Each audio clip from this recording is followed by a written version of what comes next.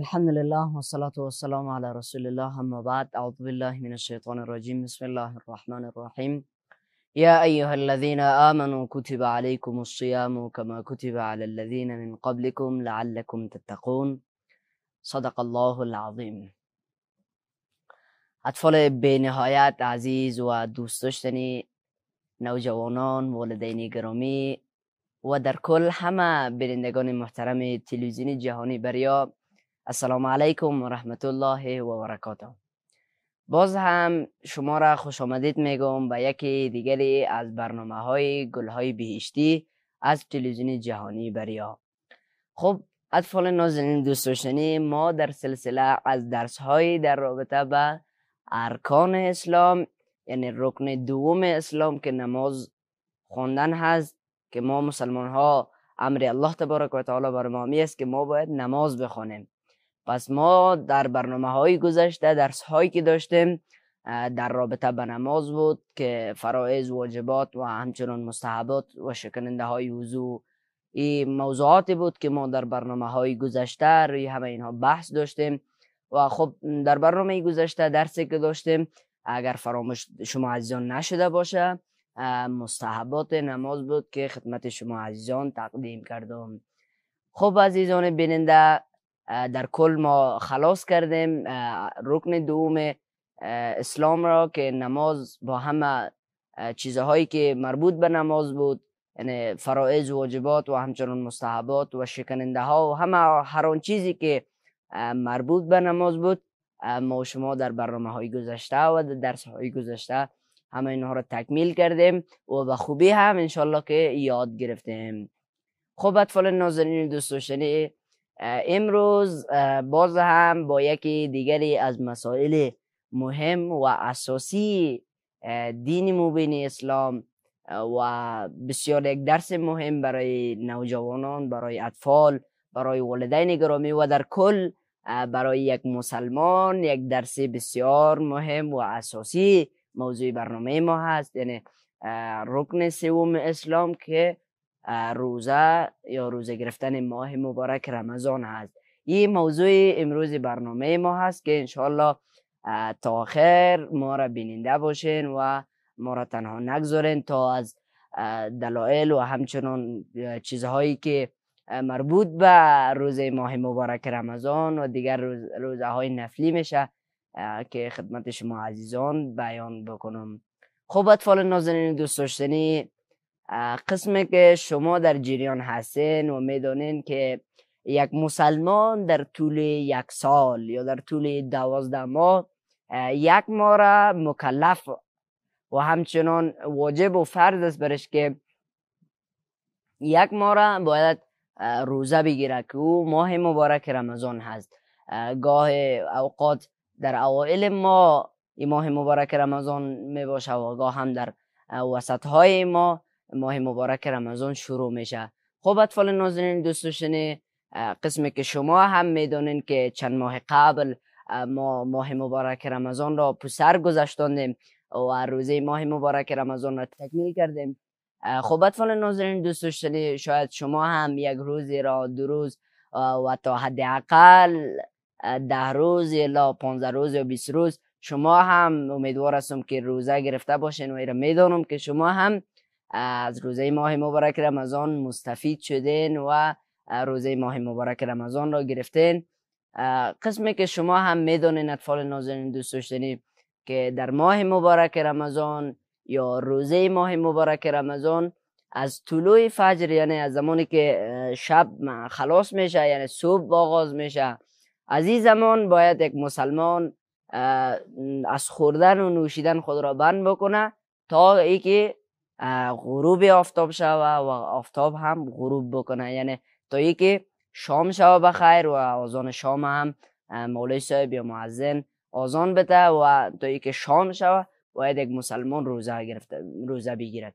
و این از روزه ماه مبارک رمضان که از طلوع فجر تا ای که غروب آفتاب میشه و آفتاب غروب میکنه و شام میشه، تا این وقت باید یک مسلمان روزه داشته باشه. خب روزه ماه مبارک رمضان الله تبارک و تعالی میفرماید که ما او را براتون فرض کردیم، یعنی کسی که مسلمان هست، کسی که به سن بلوغ رسیده یعنی بالغ شده است و کسی که عاقل هست، پس روزه ماه مبارک رمضان را ترک نکنن، به خاطر که شما را روزه ماه مبارک رمضان متقی و پرهیزگار میگردونه. کتب علیکم الصیام کما کتب علی الذین من قبلکم، روزه بر شما فرض گردانیده شده چنانچه که برای کسایی که قبل از شما بود، یعنی برای امتی های دیگه پیامبران هم روزه فرض بوده، اما قسم به شما هم فرض گردانیده شده تا که شما تقوادار شوین و از خدا هم بترسین. خب بیایم اطفال نازنین دوستان در رابطه با موضوع درس خود، یعنی ایره باید بدانیم که بفهمیم که روزه در کدام سال واجب شد و چی تأثیری برای یک شخص مسلمان داره. بیایید که از اینجا هم یک روشنی بیندازیم و یک چیزی بفهمیم. خب اطفال نازنین دوستان، شما باید بدانین که روزه ماه مبارک رمضان در سال دوم هجری بالای مسلمان ها واجب شد که باید مسلمان ها روزه بگیرن و روزه فرض شد در واقع. و همچنان روزه در تقویت، یعنی در تقویت ایمان یک شخص مسلمان بسیار تأثیرگذار هست، یعنی ایمان یک مسلمان را بسیار قوی میگردانه، یعنی او را زیادتر به خدا نزدیک میسازه و در مقابل فریب های شیطان، در مقابل کارهای بدی که شیطان امر میکنه، یعنی یک شخص اگر روزه بگیره، روزه او را نگهداری میکنه از او، یعنی روزه در واقع طور یک سپر هست برای از او در مقابل شیطان، قسمی که پیامبر صلی الله علیه وسلم هم میفرماید که الصیام جنتون، صیام یا روزه در واقع یک سپر هست که شما را از گناه، شما را از شیطان محافظت میکنه. پس باید بدانیم که چقدر تأثیر داره این روزه ماه مبارک رمضان و در واقع روزه های نفلی بالای ما مسلمان ها و بالای ما کسانی که در واقع پیروی دین محمد مصطفی صلی الله علیه و سلم هستیم. خب اطفال نازنین دوست داشتنی، در کل باید براتون بگم که روزه یک چیزی هست که ما را از مقابل کارهای بد شیطان یا امر بدی که شیطان بر ما میکنه ما را به دور نگاه میداره. و همچنان اطفال نازنین دوست داشتنی، روزه در واقع یعنی عبارت از این است که انسان باید از طلوع فجر، قسمی که براتون گفتم، تا غروب آفتاب نه چیزی بخوره و نه چیزی بنوشه. این است روزه. و همچنان اطفال نازنین دوست داشتنی باید توجه بکنین به این مسئله که البته باید توجه به این داشته باشیم که روزه گرفتن تنها به این نمیشه که ما نان نخوریم، تنها به این نمیشه که ما آب ننوشیم. این روزه نشد. در واقع براتون بگم که باید زمانی که یک مسلمان روزه میگیره تمام اعضای بدنمون باید روزه باشه، زبان ما روزه باشه، گوش ما روزه باشه و همچنان پای ما، دست ما، تمام اعضای بدن ما هم روزه باشه. یعنی تو نشه که ما نخوریم و ننوشیم، قرار بشینیم بریم دزدی بکنیم، خدای نکرده بریم دشنام بدیم به رفقا و دوستهای خود، به احترامی پدر و مادر بکنیم و همچنان دروغ بگیم، تهمت بزنیم. یعنی زبان یک مسلمان باید روزه داشته باشه و روزه زبان همی است که انسان از لالهب، یعنی از دشنام دادن هم دوستا و رفقایش باید دشنام نته دوستا و رفقای خود را و همچنان از دروغ گفتن و تهمت زدن بالای کسی پرهیز بکنه. این است روزه زبان که باید روزه بگیره زبان، یعنی به همین شکل باید نگاه شود که نه برای کسی دروغ بگه و نه تهمت بزنه، نه کسی را دو بزنه، نه کسی را آزار و اذیت برسانه. پس اطفال نازنین دوست داشتنی، زمانی که شما هم روزه میگیرین مواظب زبانتون باشین که میگه زخم شمشیر جور میشه اما زخم زبان میمونه. پس مواظب زبان هایتون باشین در ماه مبارک رمضان و در سایر ماهای دیگر که زبان زخم بسیار خراب به جا میگذاره که یعنی زخمش هرگز جور شدنی نیست. اطفال نازنین دوست داشتنی کوشش بکنین که کدام رفیقتون از زبانتون یا از خودتون ناراض و خفه از شما نباشه. خب اطفال نازنین دوست داشتنی، در این قسمت برنامه یک میون برنامه کوتاه اومده نشده که با هم یک جا میبینیم. بعد از وقفه دوباره خدمت شما عزیزان برمیگردیم با ادامه برنامه گلهای بهشتی.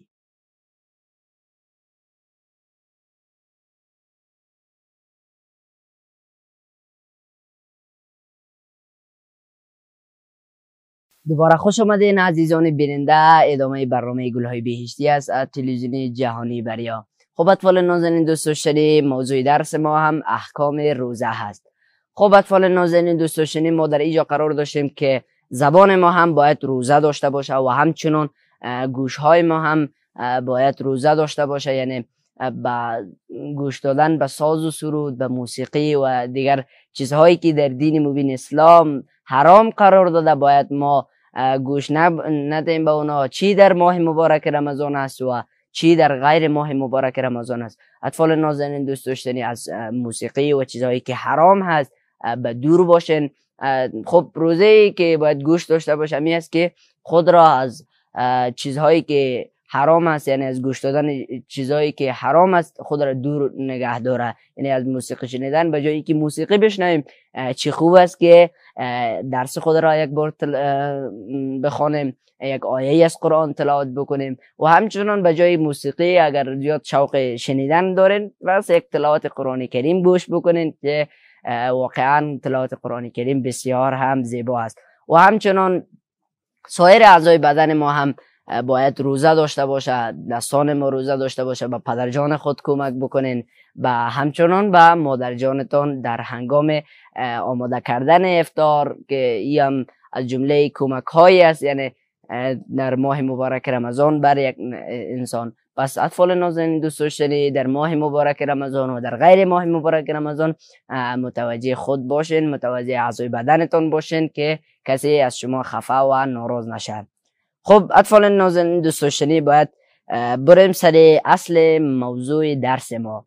اطفال نازنین دوست داشتنی که خدمتتان بیان بکنم که روزه گرفتن چی وقت بالای یک مسلمان واجب میشه. خب ایرا باید بفهمین که روزه گرفتن چند شرط داره که شرط اولش مسلمان بودن هست که ما الحمدلله مسلمان هستیم. شما هم مسلمان که هستین، روزه بالایتون زمانی که فرض میشه باید روزه را بگیرین. و همچنان عاقل بودن که بالای یک عاقل، شخصی که عقل داره بالای از روزه است، و همچنان کسی که توانایی جسمی و ذهنی دارد در مقابل روزه باید این شخص هم روزه بگیره. خب شخص از شروع بکنیم، باید شخص بالغ. شخص بالغ در این زمانه اطفال نازنین دوست داشتنی باید براتون بگم که یک شخص حداقل شاید تا سن 17 سالگی یا هم 18 سالگی جوان میشه، یعنی بعد از سن 17 یا 16 سالگی باید به روزه گرفتن شروع بکنه و هیچ روزی از ماه مبارک رمضان روزه از پیشش ترک نشه. و همچنان کسی که عقل داشته باشه، یعنی دیوانه نباشه، خدای نکرده نگه باید روزه بگیره در این سنایی که رسید. و همچنان اطفال نازنین دوست داشتنی، مسئله بسیار مهم است، کسی که توانایی جسمی دارد، یعنی توانایی را داره که میتونه که از طلوع فجر تا ای که شام شوه، یعنی تا غروب آفتاب خود را گرسنه و تشنه نگاه کرده بتونه. برازی باید اگر میتونه باید روزه را بگیره. اما اگر شما اطفال نازنین دوست داشتنی نمیتونید که روزه را بگیرین، یعنی تواناییش ندارین که خدای نکرده گرسنه زیاد نشین یا برای خودتان نقص نرسانه، اگر میتونین که تواناییش ندارین میتونین که روزه نگیرین تا ای که بخیر یک ذره کلان شوین، یعنی به سن بلوغ برسین. بعد از او باز بخیر انشالله به روزه گرفتن شروع بکنین. خب اطفال نازنین دوست داشتنی، باید براتون بگم که این شرط هایی که است که باید یک مسلمان زمانی که تکمیل کرد در وجود خود باید به روزه گرفتن شروع بکنه. و همچنان باید بگیم که چیزهایی که سنت هست در روزه گرفتن، یعنی سحری خوردن هست که زمانی که ما طلوع فجر میشه، قبل از طلوع فجر شاید ساعت 2 بجه 2 بجه شب یا 1 بجه، زمانی که ما از خواب بیدار میشیم به خاطر سحری خوردن که ما سبب بتوانیم روزه گرفته بتونیم. این سحری خوردن سنت است، کسی که سحری بخوره، چون پیامبر صلی الله علیه و سلم میفرماید که تسحروا فان السحور برکتون. شما اطفال نازنین دوست داشتنی اگر روزه میگیرین اول سحری بخیزین، خب نان شکمایتون سیر بکنین که در طول روز گرسنه نشوین. و پیامبرم فرموده که شما سحری بخورین و در سحری برکت هست.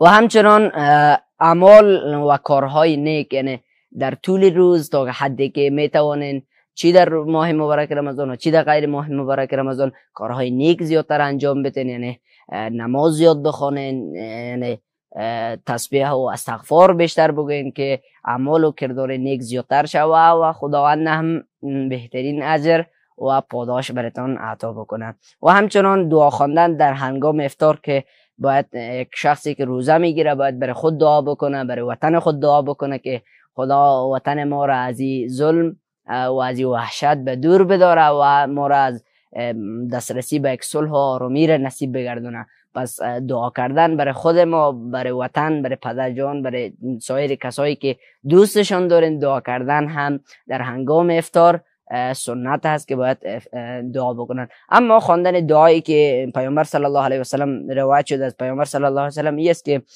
باید دعا بکنه که ذهب الظماء وابتلیت العروق و ثبت الاجر ان شاء الله. این دعا را یاد بگیرین که ذهب الظماء وابتلیت العروق و ثبت الاجر ان شاء الله. این دعایی است که سنت است در هنگام افطار روزه یا در هنگامی که شام شده و تو هم قصد افطار داری. و همچنان باید براتون بگم که فراموشم نشه که این است که یکی از سنت هایی که باید در هنگام افطار انجام بدیم که افطار کردن با خرما اگر توانش باشه، یعنی اگر ما دسترسی به خرما داشته باشیم و دیگر چیزهای هم در سفره باشه، خوبه است که ما اول با خرما افطار بکنیم. و همچنان اگر خرما در دسترس نبود یا پیدا نشد باید با یک گلاس آب افطار بکنیم. خب اطفال نازنین دوست داشتنی، اگر میخواهین که ما و شما را الله تبارک و تعالی دوست داشته باشه، یعنی ما از بندگان مخلص الله تبارک و تعالی باشیم، پس روزه به همون گونه روزه بگیریم که روزه پیامبر بود، با جمله سنت ها و با جمله اعمال و کردار نیکی که در روزه سنت هست. خب اطفال نازنین دوست داشتنی که به خاطر که خدا دوست داشته باشه ما باید روزه بگیریم که مثل روزه پیامبر باشه و حداقل اگر مثل پیامبر نیست باید به راه و روش پیامبر صلی الله علیه و سلم روزه ما باشد. خب اطفال نازنین دوست داشتنی آهسته آهسته نزدیک میشیم به آخر این بخش که بخش نظری ما بود که امید است که انشالله شما هم یاد گرفته باشین که موضوع برنامه ما هم یا موضوع درس ما هم امروز فرض بودن یا فرایض روزه ماه مبارک رمضان است. خب اطفال نازنین دوست داشتنی یک قسمت فراموشم شد که براتون بگم که این است که سنت های روزه هایی که سنت هست، یعنی روزه هایی که ثواب بیشتر داره غیر از ماه مبارک رمضان، چند روزهایی است که براتون میگم که روزه های ماه شوال و همچنان باید بگم که روزه هایی که سنت هست و پیامبر صلی الله علیه و سلم زیاد به او عمل میکرد و او را زیاد میگرفت، روز دوشنبه و همچنان روز پنجشنبه پیامبر صلی الله علیه و سلم روزه میگرفت. به خاطر که ما راه روش پیامبر را ادامه بدیم پس روزه گرفتن روز دوشنبه و همچنان روز پنجشنبه هم سنت هست، به خاطر که پیامبر صلی الله علیه و سلم میفرمود که در روز دوشنبه و همچنان در روز پنجشنبه اعمال یک انسان به طرف خدا پیش میشه و در یک هفته کارهایی را که ما انجام دادیم به طرف خدا پیش میشه. بس پیامبر میگفت که من نمیخوایم که زمانی که اما کارهای ما به الله تبارک و تعالی پیش میشه، یعنی نمیخوایم که بدون روزه باشم.